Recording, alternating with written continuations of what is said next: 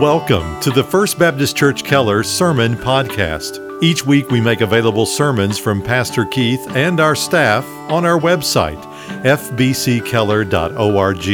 And on iTunes, search for First Baptist Church Keller TX in the iTunes Store or in the podcast app on your mobile device. And now here's our pastor, Keith Sanders. Well, let's take our Bibles in hand, and I invite you to the 25th chapter of the Gospel of Matthew. Our text this morning, verses 14 through 30. Title of the message, Faithful Stewardship. We are in the second sermon of a four-sermon series called 1,000 Hills. Now, last week we looked at a great theme of the Bible as it relates to possessions, and that is this: God owns everything. And if God owns everything, that means we own nothing. And that was really the point of Psalm chapter 50, which was written, of course, by Asaph, the worship leader of Israel. And so when we give to God our offerings, we are simply acknowledging that He owns everything. We're certainly not indicating that He's in need. We're declaring our great need of Him. We're also acknowledging that the source of all of life's benefits and blessings come from the Father above. And most importantly, I think our giving is to be motivated by a heart full of love and gratitude for the Lord's blessings. The greatest blessing, of course, is the Lord Jesus, dying in our place upon the cross. So this morning I want to direct our attention to the biblical concept of stewardship as it relates to God's sovereign ownership of His creation. You probably know that stewardship is the idea that God, as the owner of the universe, entrusts His people with the wise management of His resources. And so a steward in the Bible was a house manager, one that oversaw the workings of a household and managed the property rightfully belonging to his master, with a view to accountability in the future. So stewardship as a concept was one of the great teaching themes of the Lord Jesus during His earthly ministry. In fact, of the 20 teaching illustrations we call parables recorded in the New Testament, 13 of them have to do with our subject today, that of stewardship. So let us read one of them now. Matthew 25, beginning in verse 14. Jesus is speaking. He says, "For it is just like a man." Now, that sounds like something a woman would say. It's just like a man. But that pronoun, it, has an antecedent, and it is the kingdom of God. We know that because all throughout this section of Scripture, He's giving us illustrations telling us what the kingdom of God is like. So we could read it this way: "For the kingdom is just like a man about to go on a journey, who called his own slaves and entrusted his possessions to them. To one he gave 5 talents, to another 2, and to another 1, each according to his own ability. And he went on his journey. Immediately the one who had received the 5 talents went and traded with them, and gained 5 more talents. In the same manner, the one who had received the 2 talents gained 2 more. But he who received the 1 talent went away and dug a hole in the ground and hid his master's money. Now after a long time, the master of those slaves came and settled accounts with them. And the one who had received the 5 talents came up and brought 5 more talents, saying, 'Master, you entrusted 5 talents to me. See, I have gained 5 more talents.' His master said to him, 'Well done, good and faithful slave. You were faithful with a few things. I will put you in charge of many things. Enter into the joy of your master.' Also the one who had received the 2 talents came up and said, 'Master, you entrusted 2 talents to me. See, I have gained 2 more talents.' His master said to him, 'Well done, good and faithful slave. You were faithful with a few things. I will put you in charge of many things. Enter into the joy of your master.' And the one also who had received the 1 talent came up and said, 'Master, I knew you were a hard man, reaping where you did not sow, and gathering where you scattered no seed. And I was afraid, and I went and hid your talent in the ground. See, you have what is yours.' But his master answered and said to him, 'You wicked, lazy slave. You knew that I reap where I did not sow, and gather where I scattered no seed. Then you ought to have put my money in the bank, and on my arrival I would have received my money back with interest. Therefore, take away the talent from him, and give it to the one who has 10 talents. For to everyone who has, more shall be given, and he will have an abundance. But from the one who does not have, even what he does have shall be taken away. Throw out the worthless slave into the outer darkness. In that place there will be weeping and gnashing of teeth. May the Lord add his blessing to the reading and hearing of this his word. Now, my last verse, if I have one, is 1 Corinthians 4, 1 and 2. The second sermon I ever preached as your pastor was from that text. It says this, "Let a man consider us as servants of Christ and stewards of the mysteries of God. Moreover, it is required in stewards that one be found faithful." Now, Paul wrote that sentence concerning himself and the other apostles. Remember, there was some bickering going on in the church at Corinth as to who the best pastor was. They divide themselves into ranks and sects. And Paul comes into the scene and he says, there's no need for that. He says, if you want to think of us, we're just slaves. We're house managers of that which belongs to the Lord. And he says, the only thing that a steward is out for is to hear that he's been faithful, that he's been trustworthy. And so I hope that's the ultimate aim of all of us as Christians, is to be faithful to whatever task and talents that the Lord has entrusted us with, to be called trustworthy in his eyes. And so if that is the goal and aim of Christianity, what then does faithful stewardship look like? Will we know it when we see it? Well, I believe the Lord Jesus here in this parable in Matthew 25 gives us some qualities of a faithful steward that we can identify. Number one, a faithful steward recognizes God's sovereignty in the distribution of resources. Secondly, a faithful steward understands his responsibility to properly manage those resources. And then he anticipates the rewards of faithfulness in the future. And finally, a faithful steward fears and avoids the consequences of faithlessness. And so let's begin with the first point there. A faithful servant recognizes God's sovereignty in the distribution of resources. Verse 14. Describing the kingdom, Jesus says, "It is like a man about to go on a journey, who called his own slaves and entrusted his possessions to them. To one he gave 5 talents, to another 2, and to another 1, each according to his own ability, and he went on his journey." Now, God is the giver of all gifts, James tells us. And because he's the giver of all gifts and he's the creator of all things, he has the right to distribute those blessings as he sees fit. Now, the Bible indicates that every human being is in some way a beneficiary of God's goodness and mercy. We call this common grace.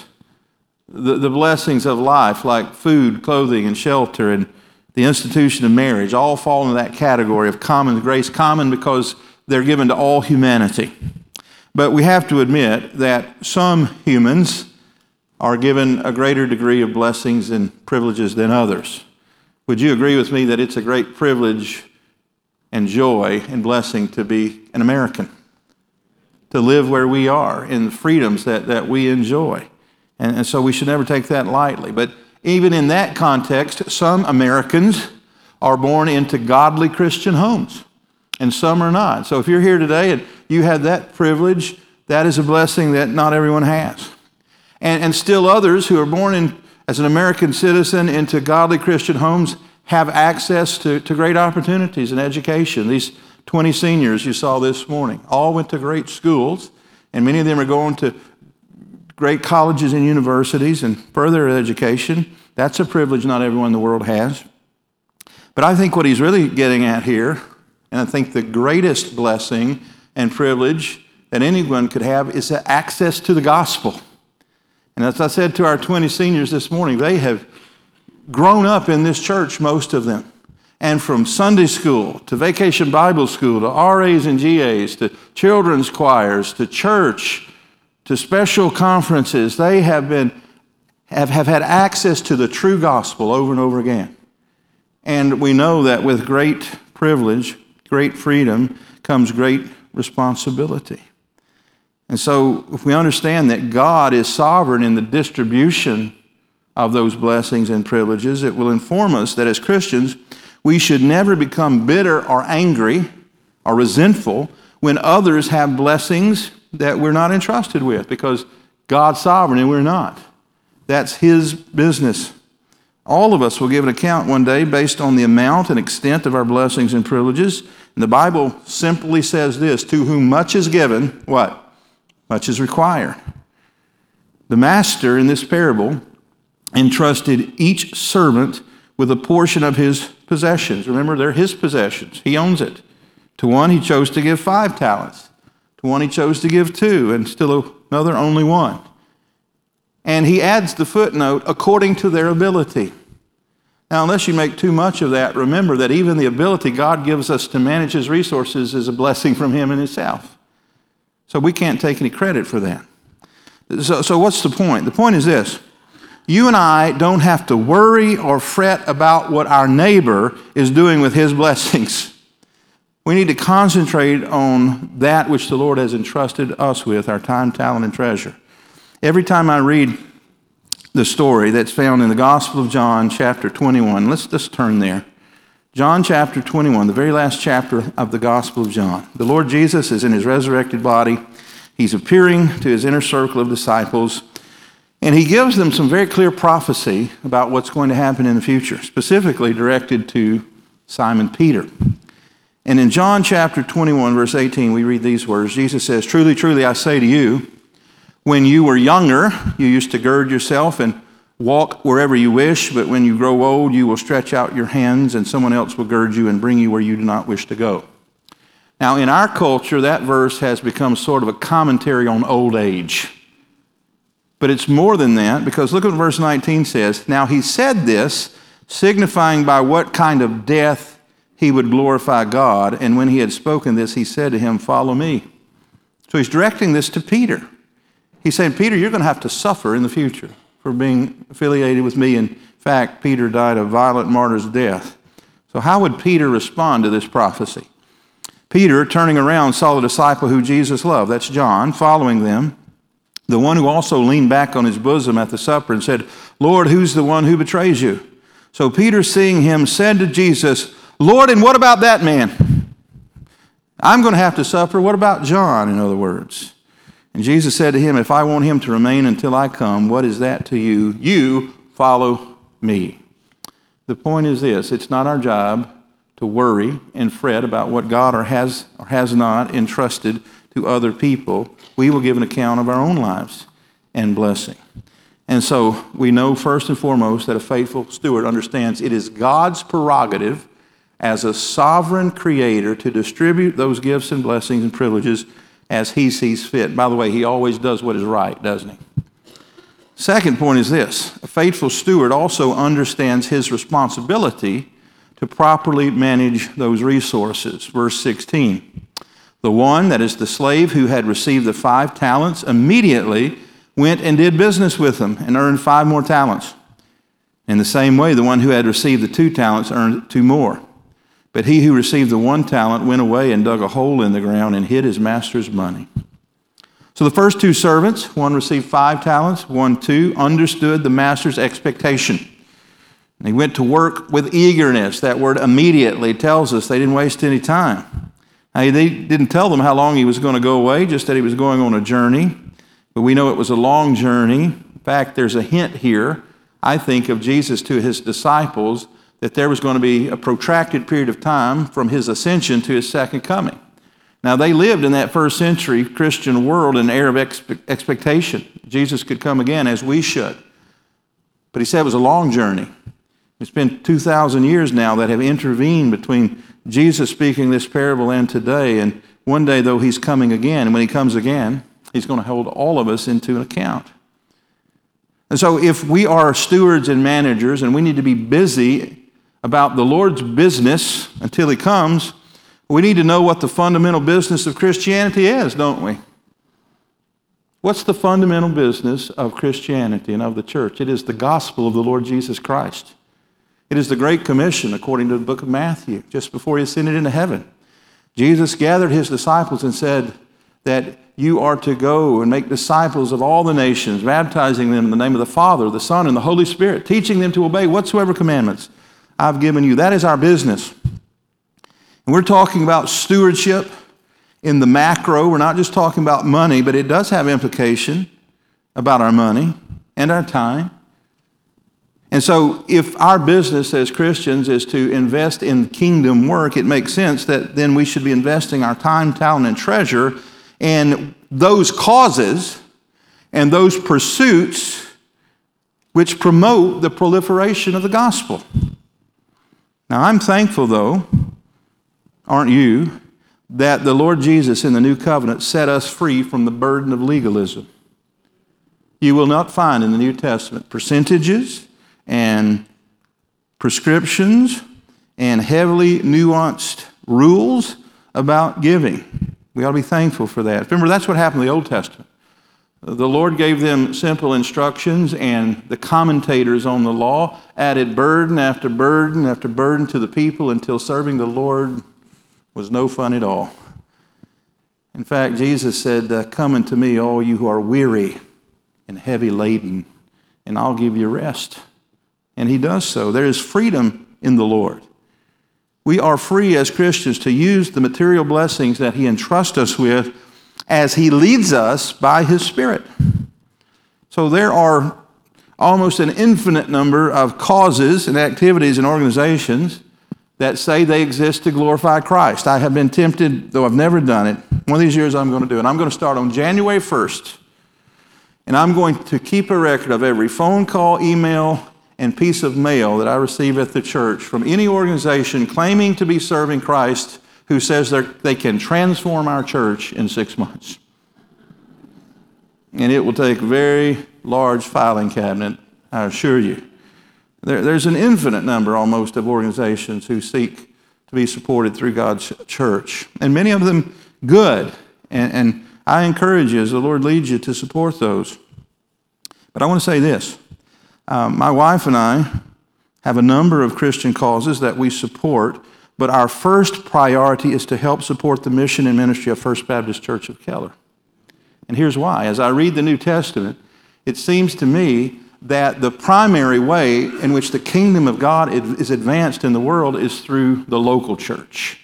And we are members of First Baptist Church of Keller, and so that's where we primarily invest our time, our treasure, and her talent. But there's a great responsibility that comes with stewardship. We typically talk about the member's responsibility to the church. But let me just say that the church also has a responsibility to its members. A few years ago, when we put together our long-term plan for the future, we called the Vision Plan.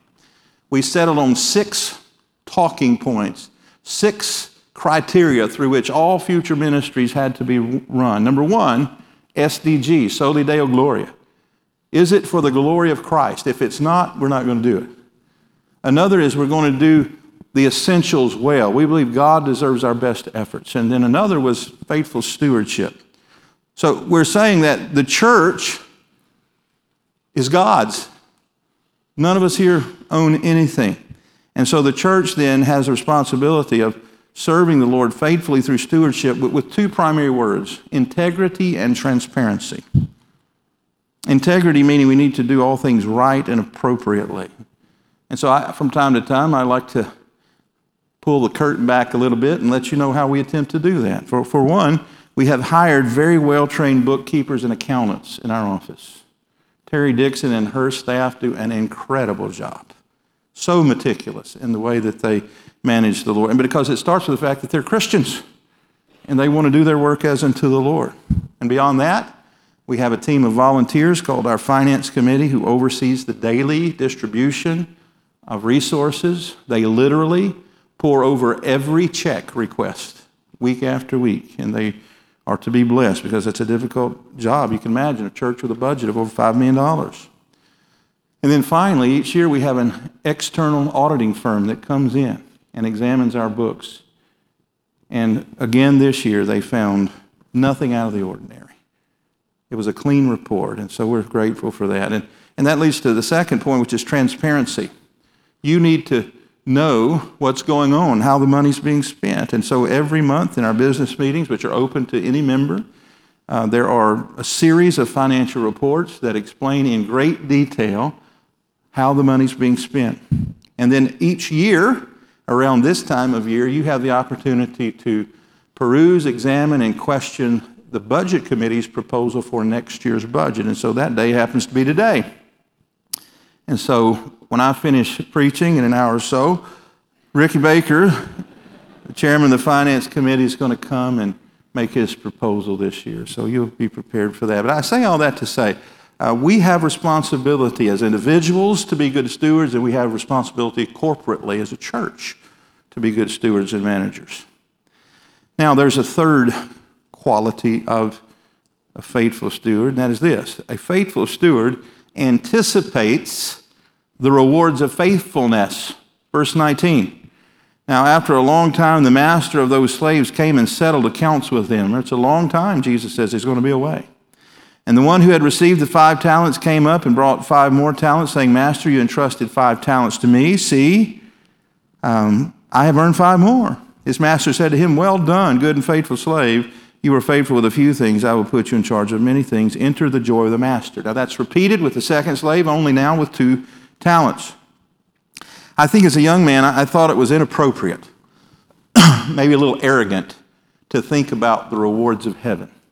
Shouldn't we just be keeping our nose down to the grindstone and serving the Lord out of gratitude? And that's only partially true. I've come to understand that it is not wrong, nor is it arrogant to look forward to the rewards of faithfulness. How do I know? Because I think the Apostle Paul is a great example of this. 2 Timothy 4, 7, 8. Paul, near the end of his life, he looked back over his service to the Lord and he said this, I have fought the good fight, I have finished the course, I've kept the faith. In the future, he's looking forward to these rewards. There is reserved for me the crown of righteousness, which the Lord, the righteous judge, will award to me on that day, not only to me, but also to all who have loved his appearing. Paul gave all the glory to Christ, but he looked forward to that, what he called the crown of righteousness, rewards. There are 5 different crowns mentioned in the New Testament. The crown of righteousness, I think, represents all of them to one degree or another. And so if we're to look forward to the rewards of faithful stewardship, we need to know what they are. Well, I think Jesus tells us. First of all, it begins with the Father's praise. The slaves that doubled their reward, 100% return, received the Father's praise. He said, Well done, good and faithful slave. Now, I think there's only really 2 kinds of people in the world. Those that live their lives for the applause of men, and those who live their lives for the praise of the Father in heaven. And the Bible indicates that you can live your life for the applause and approval of other people, and even if you get it, that's all you're going to get. You get a pat on the back, maybe even a standing ovation, but when that's over and people sit down, that's all the reward you're ever going to receive. And so I encouraged our seniors this morning, I encourage all of us again in this service, not to settle for the temporary praise of men, but to set your sights higher on the Father's praise. Well done. Not only will we receive the Father's praise if we're a faithful steward, we'll also receive the servant's promotion. He says, You were faithful in a few things, I will put you in charge of many things. And he's speaking here, I think, of heaven. He's saying, if you're a faithful steward of the temporary blessings that I entrust to you on earth, I'm going to give you greater opportunities to serve in heaven. You say, Pastor, we mean serve in heaven. Well, I think there's a great misunderstanding of what heaven's going to be like among a lot of people. I go to a lot of funerals. Now, I'm usually on the program, but I get to hear a lot of other people give their ideas of what heaven is like. Have you ever heard any of these? Well, old Johnny, he's sitting on a cloud, strumming a harp as my blood pressure is going up as I'm sitting on the front row. We're not going to be angels in heaven, friends. Angels are angels. And I think a lot of people have the idea that heaven is whatever their favorite activity is indefinitely without any negative consequences. Can't tell you how many funerals I've attended where the deceased was a golfer and his well-meaning partner in golf would get up and say, Oh, Billy, he's playing 36 holes a day. Well, not to make fun of that, but that's wrong. We're going to be serving the Lord in heaven. And to the degree that we were faithful on earth is to the degree that we're going to receive more opportunities to serve the Lord in heaven. And that's all I know about heaven. That to whom much is given, much is required, and one who is faithful on earth will be given a promotion. I think we can apply that, though, to material possessions in the here and now. I sometimes hear young couples say, well, when we're older, when the kids are out of the house, when I get that promotion, then I'll serve the Lord with my material possessions. And that may or may not happen. Probably not, because the Bible seems to indicate that if we're faithful with a little, we'll be faithful with a lot. And if we're faithless with a little, we'll be faithless if we're given more. But I think there's one more reward of stewardship he mentions here. It's true pleasure. He says to the slave, he said, well done, good and faithful slave. Going to put you in charge of more, give you greater responsibilities. Now enter into the joy of the master. Now, what in the world is the joy of the master? Well, who's the master? That's the Lord. So we enter into his joy.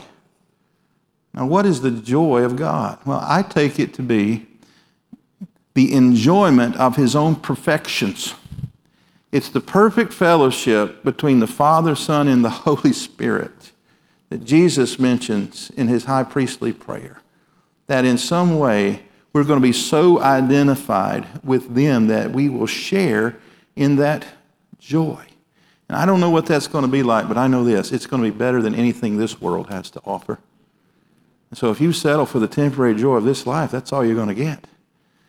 But if you're determined to hear well done, you'll enter into this eternal kind of joy, the satisfaction eternally of knowing you have pleased your heavenly Father. Now, one last point, fourth and finally. A faithful servant fears the consequence of faithlessness. Verse 24. Now the one who had received the 1 talent also came up and said, Master, I knew you to be a hard man, reaping where you did not sow and gathering where you did not scatter seed, and I was afraid. So I went away and hid your talent in the ground. Still, you have what is yours. But the master answered and said to him, You worthless, lazy slave. Did you know that I reap where I did not sow and gather that I did not scatter seed? Then you ought to have put my money in the bank, and on my arrival I would have received the money back with interest. Therefore take the talent away from him and give it to the one who has the 10 talents. For to everyone who has, more will be given, he who will have an abundance, but from the one who does not have, even what he has shall be taken away. And throw the worthless slave into the outer darkness. In that place there will be weeping and gnashing of teeth. What we should fear as faithful servants is the master's condemnation. Now, when I say fear, I'm going to put a qualifier on that. We know Paul wrote that God has not given Christians a spirit of fear. We're not to live in a constant state of fear. But there are certain things that we ought to have a healthy fear against. Husbands, you ought to have a healthy fear of committing adultery that keeps you away from certain places and having certain conversations. I have a healthy fear of snakes. A few weeks ago, my son, he's 9, playing baseball in the backyard. And we have an unlevel backyard, so I said, let's go around the front yard. It's more level there. As we were making our way through the gate between the backyard and the front yard, we went across our concrete driveway, and lo and behold, there was about a 5-foot snake laying there. And I sent Andrew to get the garden hoe out of the garage, and we sent him to his reward. And I don't know what kind of snake it was. He wasn't carrying identification. But I fear all snakes. I think it's a healthy fear because I know what a poisonous snake can do. I don't live in a state of fear. I don't go around thinking about it all the time, but when I come across one, I have a response.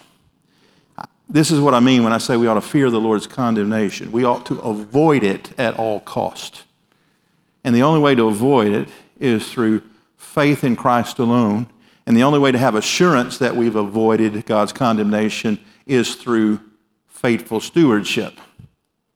Those that love him keep his commandments. And his commandment is to be faithful in our stewardship of our time, talent, and treasure. And some people say, well, all 3 of these guys went to heaven. I don't think so. Unless heaven is described in verse 30 as a place with weeping and gnashing of teeth. Unless Christians are described by Jesus, who died for us and loved us so much he would do so, as worthless.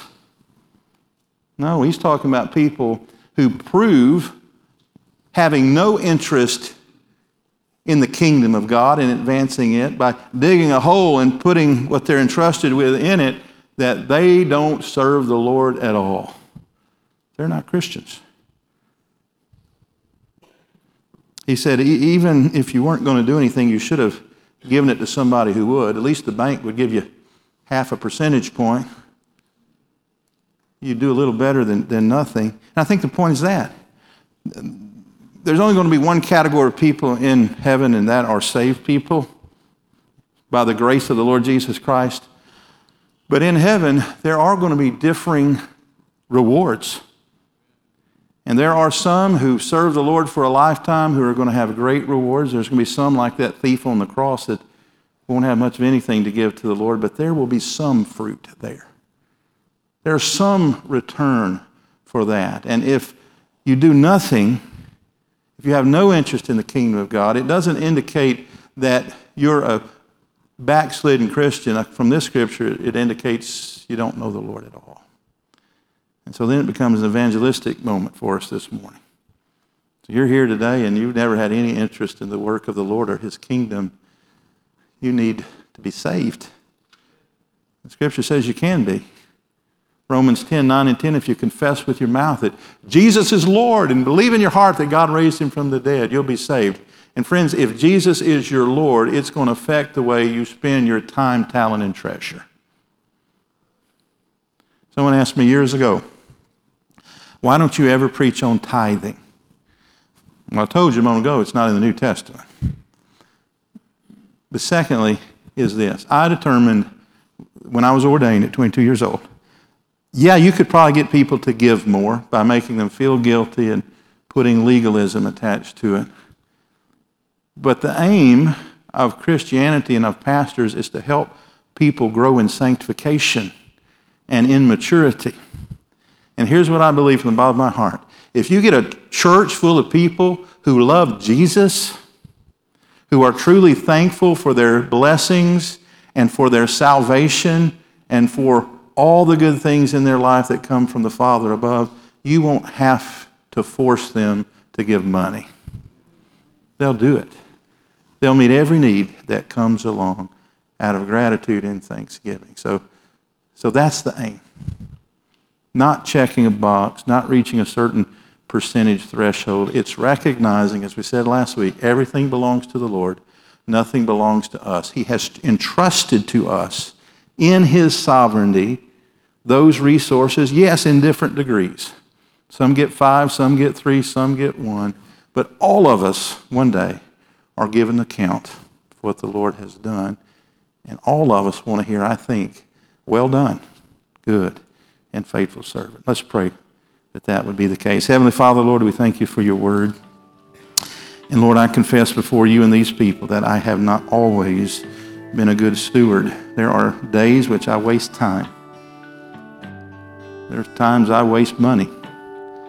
Father, I confess that to you as sin. Lord, I don't want to live under that yoke of legalism. I thank you, Lord, for the freedom we have in Jesus. Father, we're not free to live our lives any old way. We are free to serve Him as His servants and slaves. So, Father, it's the ambition of my heart, and I pray of every member of our church to hear from you one day, well done. Enter into the joy of the Master. And Father, I won't begin to pretend I know what that means totally. But in some way, it means the perfect relationship that the Trinity enjoys. And Father, I want that. And I pray it for every member of our church. And Father, to that end, we ask for your help. Help us, Lord, to make wise decisions individually and corporately. Help us to be men and women of integrity in our business, in our personal finances, but also in the church. Father, any good that you decide to bring about through us, we'll be very careful to give you the honor, the thanks, and the praise. And we ask it in Jesus' name. Amen. Thank you again for listening to our broadcast. To learn more about First Baptist Church in Keller, Texas, or to hear more sermons by Pastor Keith and our staff, visit us online at fbckeller.org.